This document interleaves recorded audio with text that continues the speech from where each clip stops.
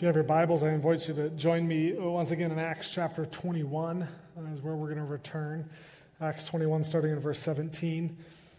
If you don't have a Bible with you, I'd encourage you to use one of the black Bibles in front of you.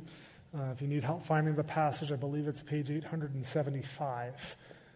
Once again, Acts 21, verse 17, and we will read through verse 36. And I invite you to follow along with me as I read.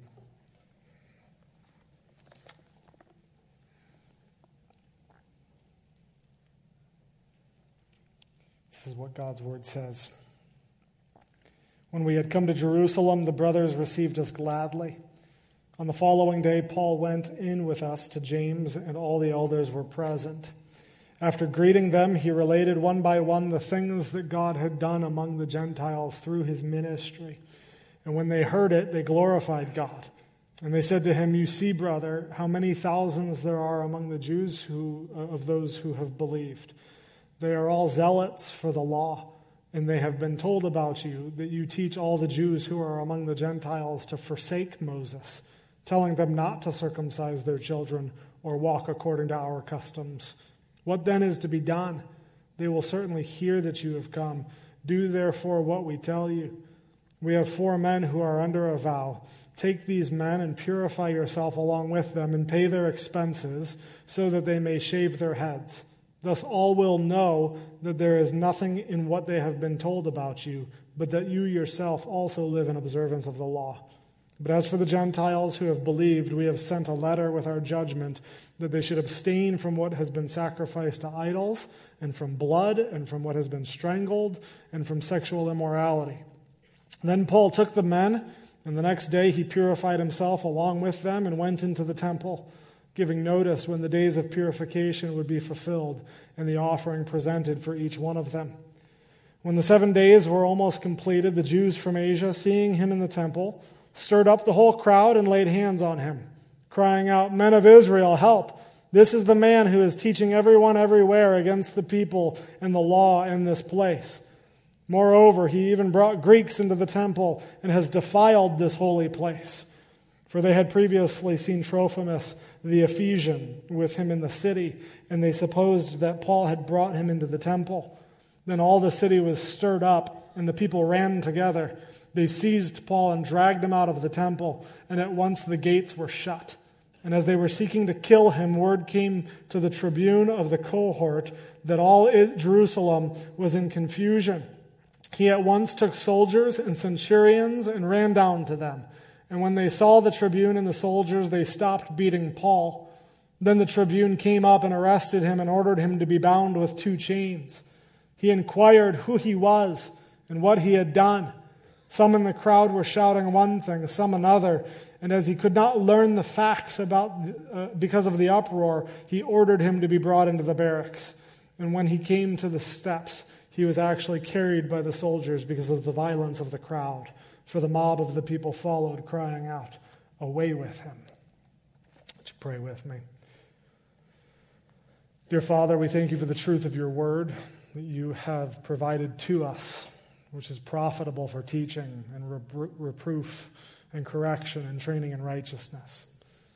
Lord, just by your hand as you grow the flowers, would your Spirit plant the truth of your word into our hearts this morning so that Christ-likeness may bloom and grow in us and in our lives.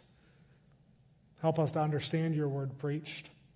Give us clarity of thought so that our minds and our thoughts may match your mind and thoughts. We commit this time to you, Lord. In Jesus' name we pray. Amen. If you were to turn all the way back to Acts chapter 1, you would find Jesus is still in the flesh, present with his disciples before he ascends into heaven. And right before that happens, he informs them that they will be his witnesses in Jerusalem and in all Judea and Samaria and to the end of the earth, to all the nations. You see, to this point in history, God was very specific in revealing himself to the Jewish nation through the law of Moses that he had given them. and they worshiped God in the temple of Jerusalem. And so Jerusalem was very much a focal point of sorts in God's interaction with humanity, with his created order.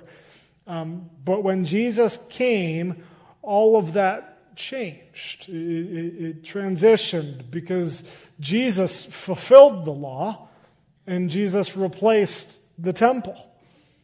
Jesus' ministry marked a transition of sorts in how God was to be known and how God was to be experienced, how God was to reveal himself to the world.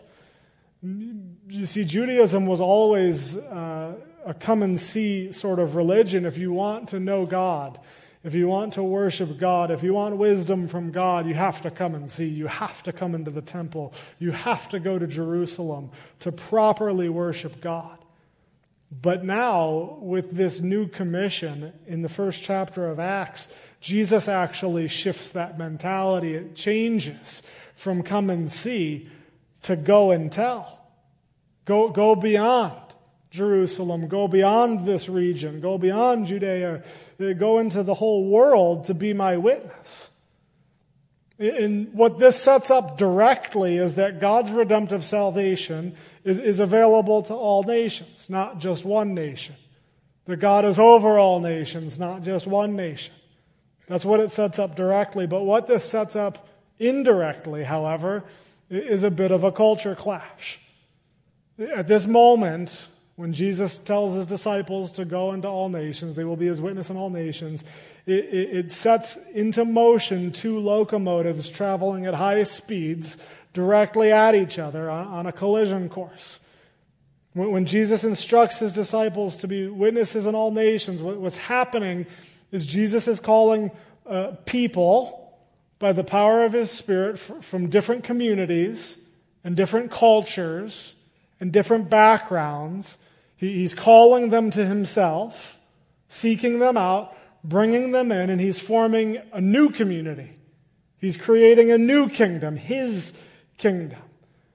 And this proved to be somewhat of a difficult endeavor for people in the first century because the Jewish people and the non-Jewish people of the world, we know them in Scripture as Gentiles, had such a radically different culture. They came from completely different backgrounds. They barely even associated with each other. And so as Christ draws them together into this new community to be brothers and sisters of Christ, to be a family of God, we actually see this abrasive friction that occurs as they try and figure out how to live in one community when their prior communities were so dramatically different. And this is such a dominant recurring theme throughout the entire book of Acts, if you've been traveling with us. And it culminates here in Acts 21. The two locomotives crash into each other here, and we actually see the fallout of it in subsequent chapters as it pertains specifically to the Apostle Paul. Because the Apostle Paul is a character, a figure who is kind of stuck in between the two cultures. You see, Paul has just returned from a missionary journey where he spent years telling Gentiles, non-Jewish people, about Jesus, the good news of Jesus. And now he is back in Jerusalem, which is the hub of Judaism. And this is what we see in our story. The passage plays out in 4 different sections. We'll walk through them together. In section number 1, we see this reuniting in Jerusalem, verses 17 through the first part of verse 20. Paul meets with James and some other leaders within the church of Jerusalem. James is an important figure in the Bible. He's the brother of Jesus. He's the one who wrote the book of James that we have in the New Testament.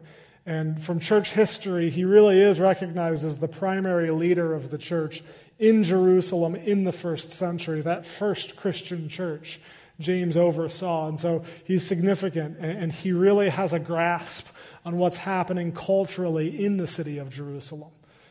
As they meet with one another, Paul takes the opportunity to report to them all the wonderful, amazing things that God has done on his missionary journey. He's just sharing one story after another about the amazing ways that God has moved through the Gentiles. And we get the picture that Paul's not boasting here. He's not showing off. If anything, he's boasting in the Lord. And it's received well because at the beginning of verse 20, when James and the elders heard this report, they actually glorified God. That was the direction of their praise, was towards God. They recognized that God was the one doing this work. They're not saying, Paul, pat on your back, Paul, look how good you did. No, they glorify God. They praise God for how he works in the hearts of the lost. And then the elders reciprocate. They take the opportunity to inform Paul what's been happening in Jerusalem. Not only, Paul, has God been working among the Gentiles, but he's also been working among the Jews. Thousands within the region have come to know and believe in Jesus. And what's portrayed in these beginning verses of our story is just this very sweet moment among church leaders. There's a camaraderie of sorts. It's like they're old friends gathered around the table, swapping ministry stories, wonderful stories. It's a very pleasant moment for Paul. And if you know the rest of the book of Acts, you know that this is just about the last moment recorded for Paul that is pleasant. Because from this moment on, starting in this conversation, there is this downward trajectory of events for Paul, of morale for Paul. And it begins when the church leaders from Jerusalem share about a problem. That's the second section, a problem here in Jerusalem. It's verse 20 through 22. They explain to Paul that thousands of Jews have believed, which means that they've put their faith and trust in Christ. They've put their faith and trust in Christ and Christ alone. They understand that they are saved by grace through faith and not by works. The only works they're saved by are the works of Jesus Christ. They understand that they're not saved by the law. However, they are all zealous for the law. Now, what they're talking about here in the law is the law being the law that was given to Moses by God up on Mount Sinai, which was the foundation of Judaism. And so for them to say that they were zealous for the law, it means that they remained enthusiastic about keeping the law. And the reason for this is because much of the law of Moses and what it represented was tied closely to their cultural identity as ethnic Jews. Right? They understood that they weren't bound to it, that they're not saved by it, but to give it up would be like, it would feel like giving up a piece of my heritage in the eyes of a Jew. And so that's the situation within the church of Jerusalem at the moment. And that's not even the problem, right? That they were still zealous for the law. They're allowed to be believers and still keep the law out of conviction as long as they don't think that the law saves them. The problem comes in verse 21 when Paul is informed that there's this nasty rumor going around about him and his work. They tell Paul that these new Jewish believers have been told about you, and that you teach all the Jews who are among the Gentiles to forsake Moses, telling them not to circumcise their children or walk according to our customs. Right? They are under the assumption, based on what they have heard, that Paul is traveling throughout the world profaning the name of Judaism, profaning those who desired to keep the law. That Paul is telling Jewish people across the world to turn their backs on their culture and to turn their backs on their heritage. They think that Paul is instructing them to abandon their Jewish way of life, and this doesn't sit well with the Jewish Christians in Jerusalem.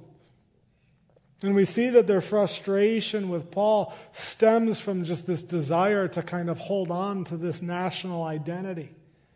And Paul here comes off as kind of a traitor to the Jewish people. Now, based on what we have, and based on even how James and these other church leaders in Jerusalem react to Paul, we see no evidence that Paul is actually teaching this. Right? Once again, this is all based on hearsay. This is based on so-and-so told me that so-and-so told them, that so-and-so told them that Paul is teaching this to all the Jews among the Gentiles. Right? It didn't happen. But we can kind of connect the dots and see where the rumor may have originated. There's two primary passages in Scripture where Paul actually speaks to how the Jewish and Gentile believers are to treat each other when their convictions and their culture clash, when they come together. They're Romans 14 and 15, and then 1 Corinthians 8 and 9. I'll leave you to read those and study them more in depth on your own time. But the overall conclusion that Paul draws is the same in both of those passages. Essentially, Paul communicates that when it comes to conflicting convictions that are secondary in nature, not primary to the gospel message, Paul explains when it comes to these secondary convictions, it would do us well, it would be right of us to be sensitive and mindful of the convictions of others for the sake of unity. Paul makes the claim that if it's not primary to the gospel, you are not bound to my convictions and I am not bound to yours. But then Paul goes on to say in those passages that at the end of the day, the onus is on you as an individual to pursue unity and gospel advancement by actually humbly giving up your own liberties for the sake of others when in their company. He's saying as you are interacting with people with different convictions, it would do you well to humbly submit to their convictions when you are with them. There's a great quote that I came across in my reading about how we're to deal with even our relationship to our own freedoms. We have a lot of freedoms in Christ. The commentator writes that the truly emancipated spirit, like Paul's, is not in bondage to its own emancipation. He continues, liberty is a great thing, but sometimes the expression of liberty can be counterproductive. What the author is saying is that in Christ we have many freedoms, but the day that we stand firm and say, I have this freedom and I'm going to take advantage of it, even at cost to you stumbling because you have a conviction about this, is not right. It's counterproductive. And so this is Paul's attitude, and this is why he writes in 1 Corinthians 9 in regards to evangelism.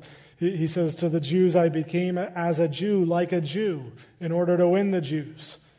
To those who are under the law, right, I became as one under the law, though not being myself under the law, that I might win those under the law. To those outside the law, I became as one outside the law, that I might win those outside the law. Paul's basically saying, I became all things to all people, as long as I didn't sacrifice my primary convictions about the gospel message of Jesus Christ. I am going to humbly submit to these other people. And from this we see that Paul is not instructing the Jews per se to actually abandon the law.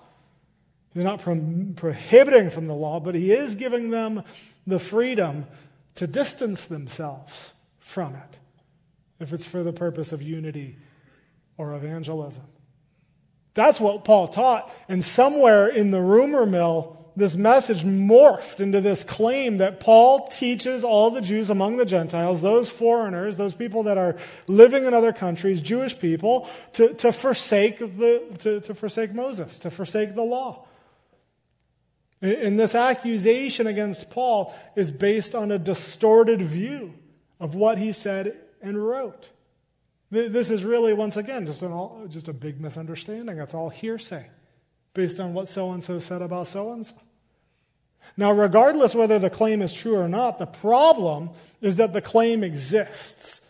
And the Jerusalem leaders are concerned that as soon as word gets around that Paul is present in the city, he will be in grave danger. Paul is like a lightning rod here, ready to attract just this pent-up energy of frustration. And so they ask the question in verse 22, what then is to be done? They will certainly hear that you have come. That's the problem. You are here. People are angry about you, even though it's misguided. It's not true. We need to do something about this anger to make sure that you're not in trouble. And that brings us to the third section. Immediately they come up with a solution, verses 23 through 26.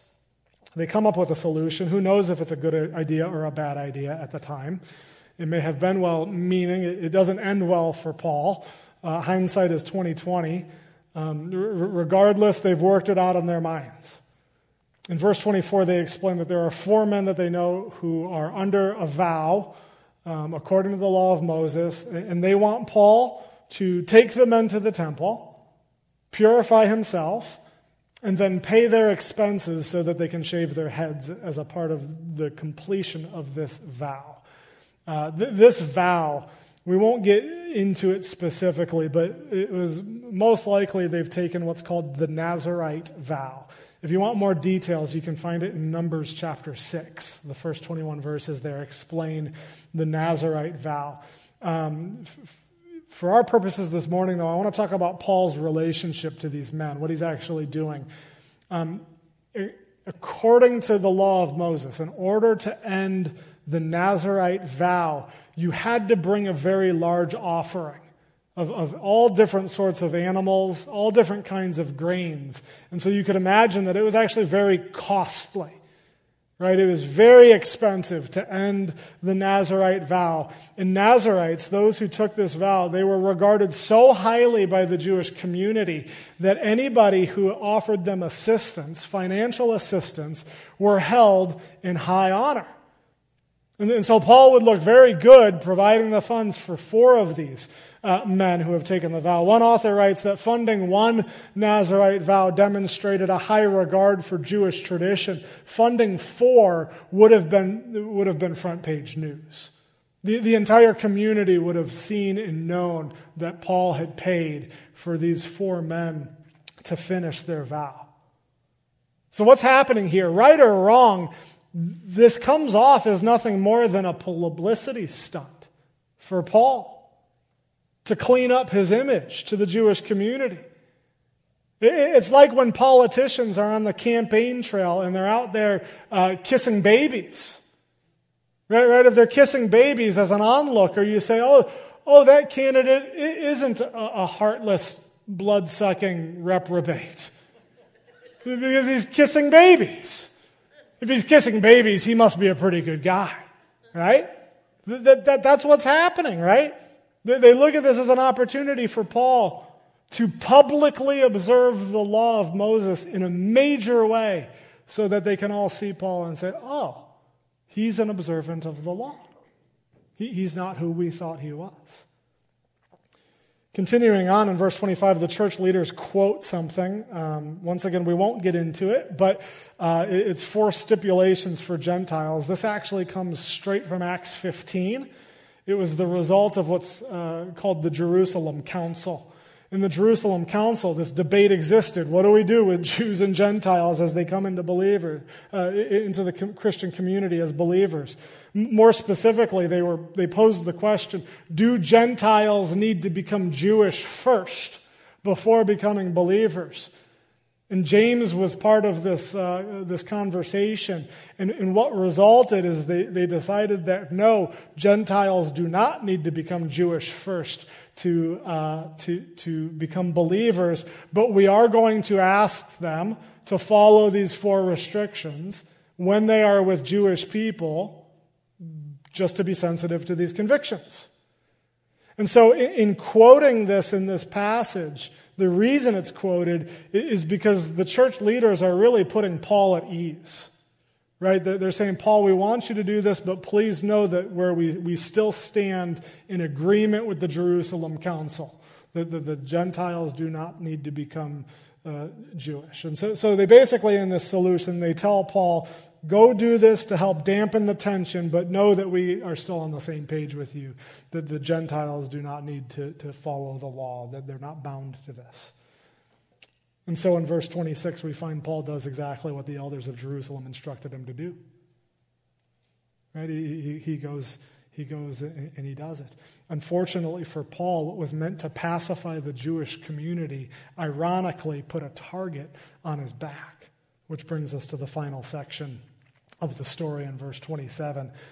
As Paul is in the temple fulfilling the end of his responsibilities regarding these vows, there are some Jews who are from out of town who see Paul and they cause quite a commotion. What they feared is now coming into fruition. They essentially put him under citizen's arrest, and they say why. They cry out, "Men of Israel, help! This is the man. This is the man who is teaching everyone everywhere against the people of the law in this place. Moreover, he even brought Greeks into the temple and has defiled this holy place." That was the charge. That's what got them riled up. To understand this, we've got to understand something about the temple. The temple was set up with several different sections, several different courts is what they would call them. And the further inward that you would travel into the temple, the more restrictive it became. And so Greeks or Gentiles were allowed in the outer courts, but they were not allowed in the inner courts. And this was so serious that there were actually warning signs posted at the gates of the inner courts stating that no foreigner was allowed into the temple, and anyone who was caught would bear personal responsibility for their own death. That's a direct quote from the signs that were posted. That's how serious this was to the Jews. And so they're accusing Paul of not only teaching against the law of Moses and against the temple, as we've already seen, but even worse, now Paul has actually defiled the temple by bringing foreigners into it, which was a charge punishable by death. Now, the terrible injustice of the scene, however, is that Paul didn't actually do this. He's innocent of that specific charge. We see how weak the accusation is in verse 29.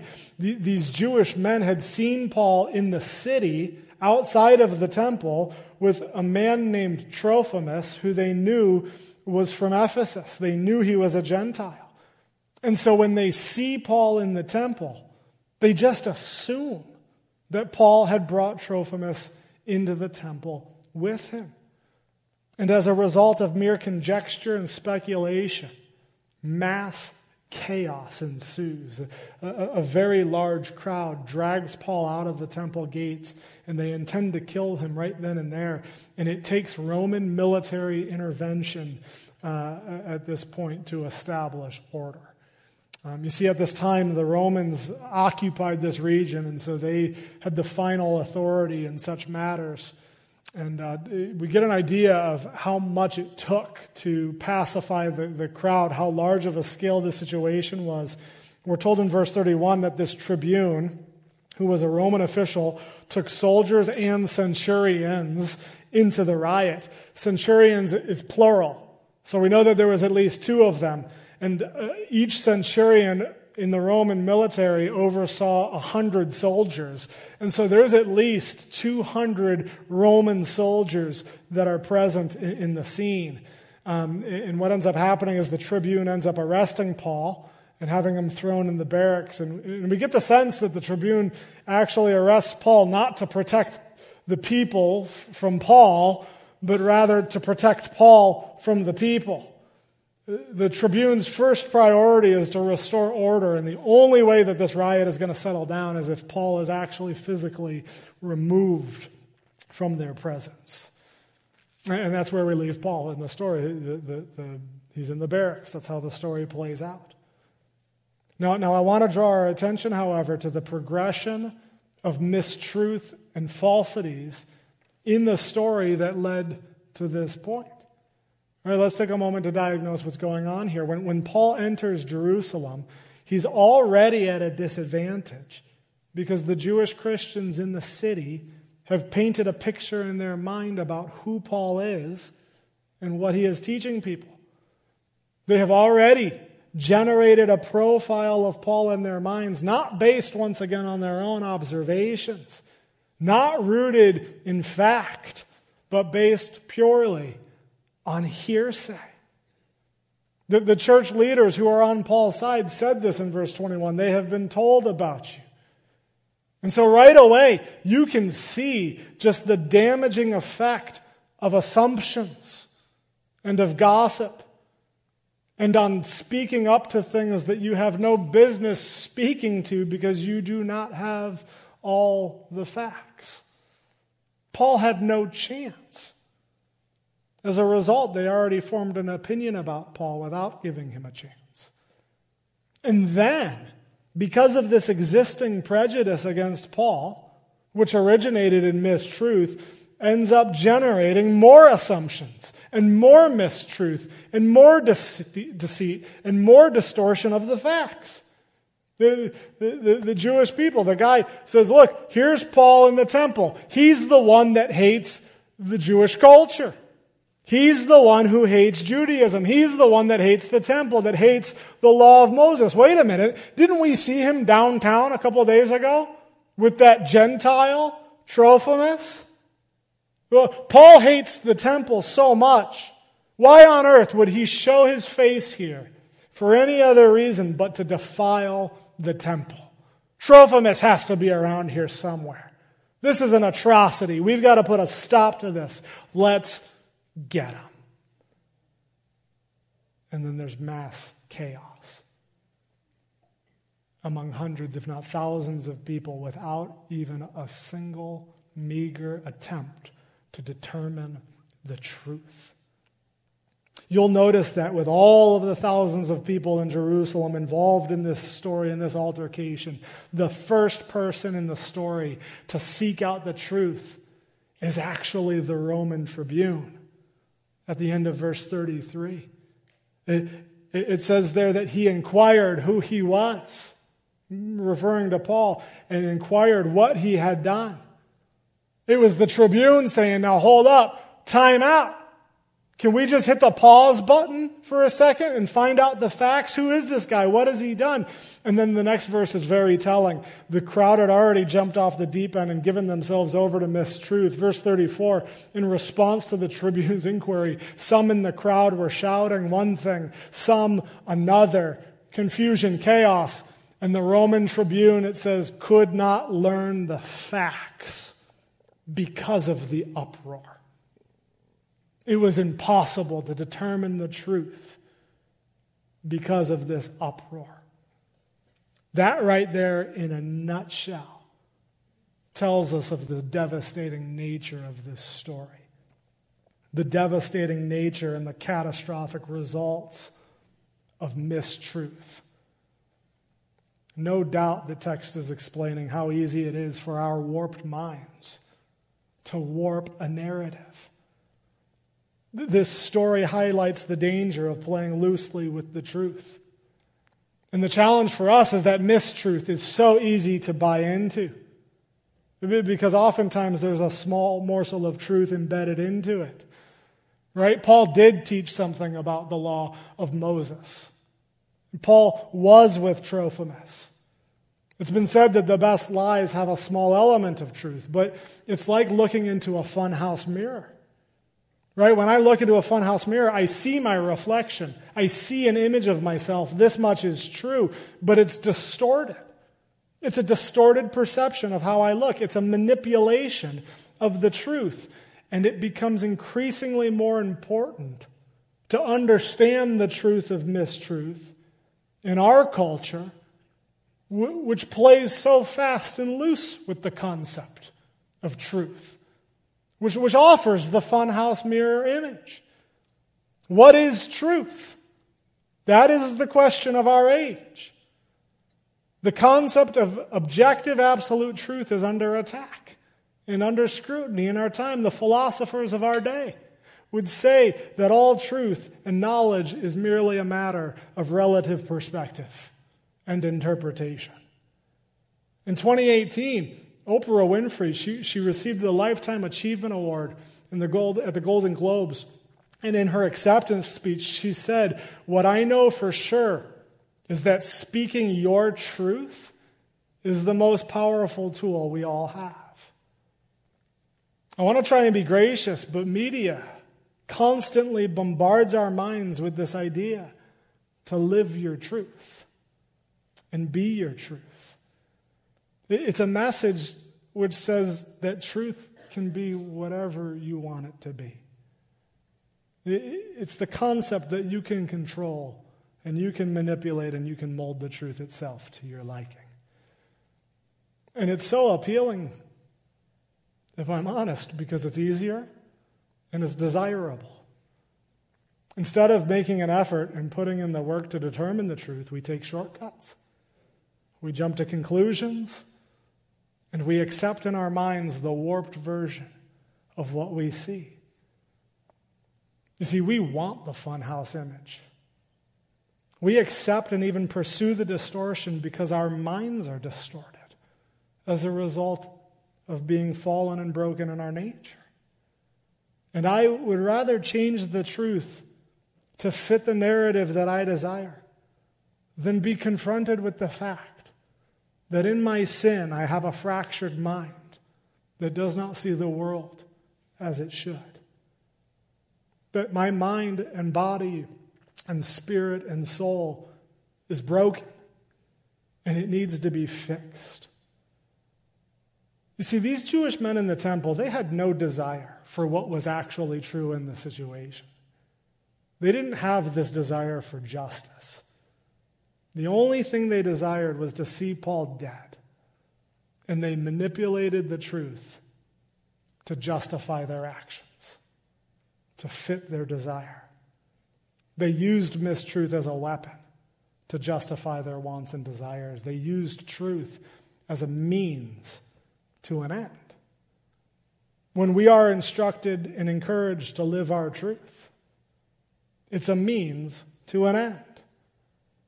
But what God tells us in His Word, however, is that truth is not a means to an end, but that truth is the end. Truth is the goal. Christianity is built on the truth of God and His existence. Truth is intimately and permanently tied to God as He has revealed Himself to His created world in which He has dominion and governance over. And the embodiment of truth itself is Jesus.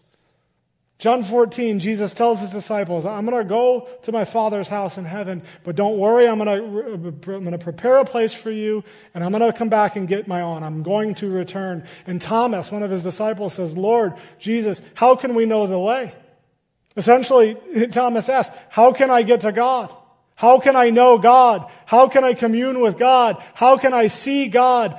And this is what Jesus says, I am the way, Thomas, the truth, and the life. No one comes to the Father except through me. If you had known me, you would have known my Father also. From now on, you do know Him and have seen Him. You see, truth, according to Jesus Himself, is not some kind of philosophical construct.